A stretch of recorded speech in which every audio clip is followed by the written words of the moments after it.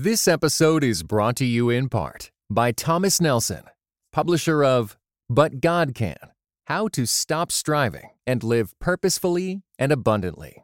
Written and narrated by Becky Kaiser and is available everywhere audiobooks are sold. Welcome to day 17 of the 21 Days of Gratitude here on Grace Enough.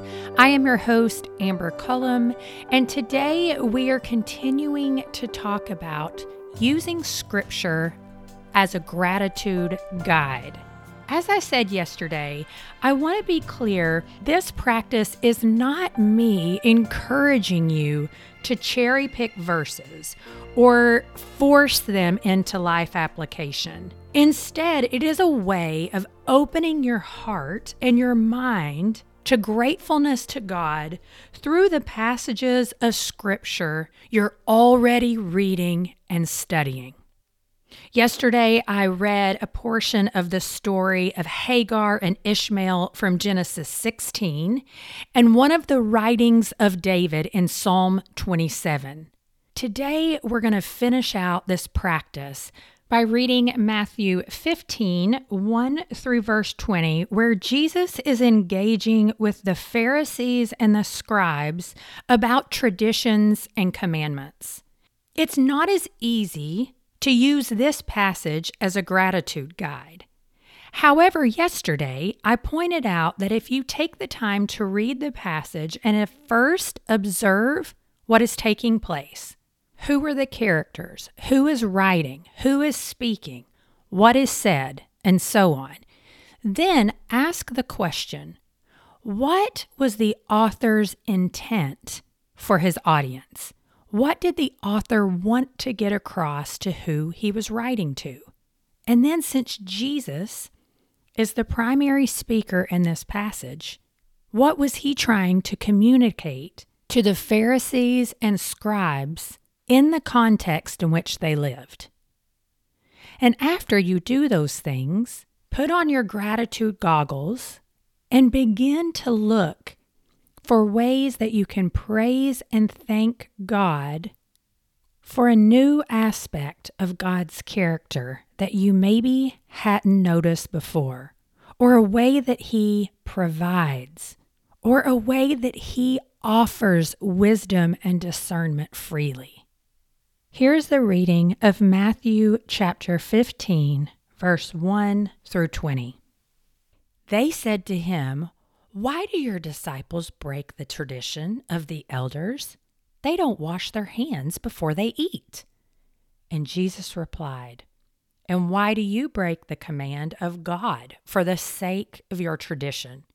For God said, 'Honor your father and mother,' and anyone who curses their father or mother is to be put to death. And you say that if anyone declares that what might have been used to help their father or mother is, quote, devoted to God, they are not to honor their father or mother with it.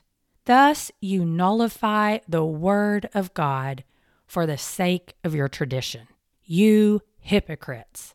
Isaiah was right when he prophesied about you. These people honor me with their lips, but their hearts are far from me. They worship me in vain. Their teachings are merely human rules." Jesus called the crowd to him and said, "Listen and understand. What goes into someone's mouth does not defile them, but what comes out of their mouth is what defiles them." Then the disciples came to him and asked, "Do you know that the Pharisees were offended when they heard this?" He replied, "Every plant that my heavenly Father has not planted will be pulled up by the roots. Leave them. They are blind guides. If the blind lead the blind, both will fall into a pit." Peter said, "Explain the parable to us." "Are you still so dull?" Jesus asked them. "Don't you see that whatever enters the mouth goes into the stomach and then out of the body? But the things that come out of a person's mouth come from the heart, and these defile them. For out of the heart come evil thoughts, murder, adultery, sexual immorality, theft, false testimony, slander. These are what defile a person. But eating with unwashed hands does not defile them. I'm tempted to present a commentary on this passage. However, we are here to focus on developing gratitude practices. And in this instance, our focus is on being grateful as we read and study the Word on a daily basis. And so briefly, I'll say that the simple meaning of these verses is that a person's heart is more important than what he or she eats and if they wash their hands. From this passage, I think we can also pull out that a relationship with Jesus is not about following a list of rules. That is not what pleases God. Is our behavior and our involvement in the community of God important? Absolutely. Can we become legalistic about those things and judgy? Absolutely.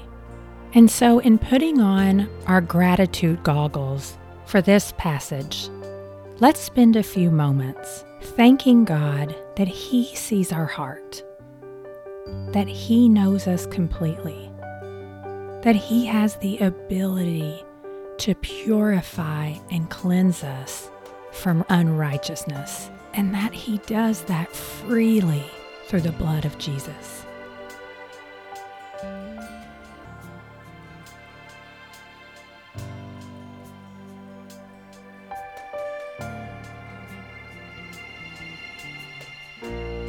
Thank Him that it is not about what we do or don't do that makes our heart clean before Him, but instead, it is an acceptance of the death and resurrection of Jesus Christ.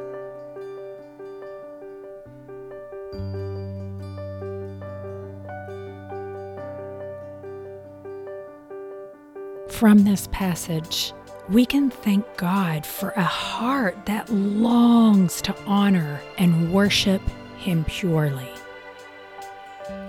I remember sitting in Bible study some years ago, and one of the ladies said it evoked a bit of fear in her to know that God knew her completely. And through some interaction, I had said, I am so grateful that God knows me completely, because so often I mess up. I do things I don't want to do, yet deep within me, there is this desire, this longing to be in pure and holy and gracious worship of God at all times. And He sees that. If you don't have that, you can pray and ask God for that and thank Him that He will give it to you. And lastly, from this passage, thank God for teaching us what a heart for Him looks like and what it does not. Thank Him for the transforming work that He is doing in you even now.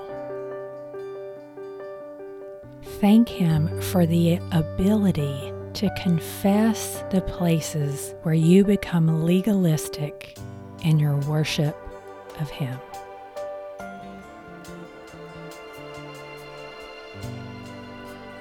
If there is something else that you have seen with your gratitude goggles in the reading of these passages, I would love to hear from you.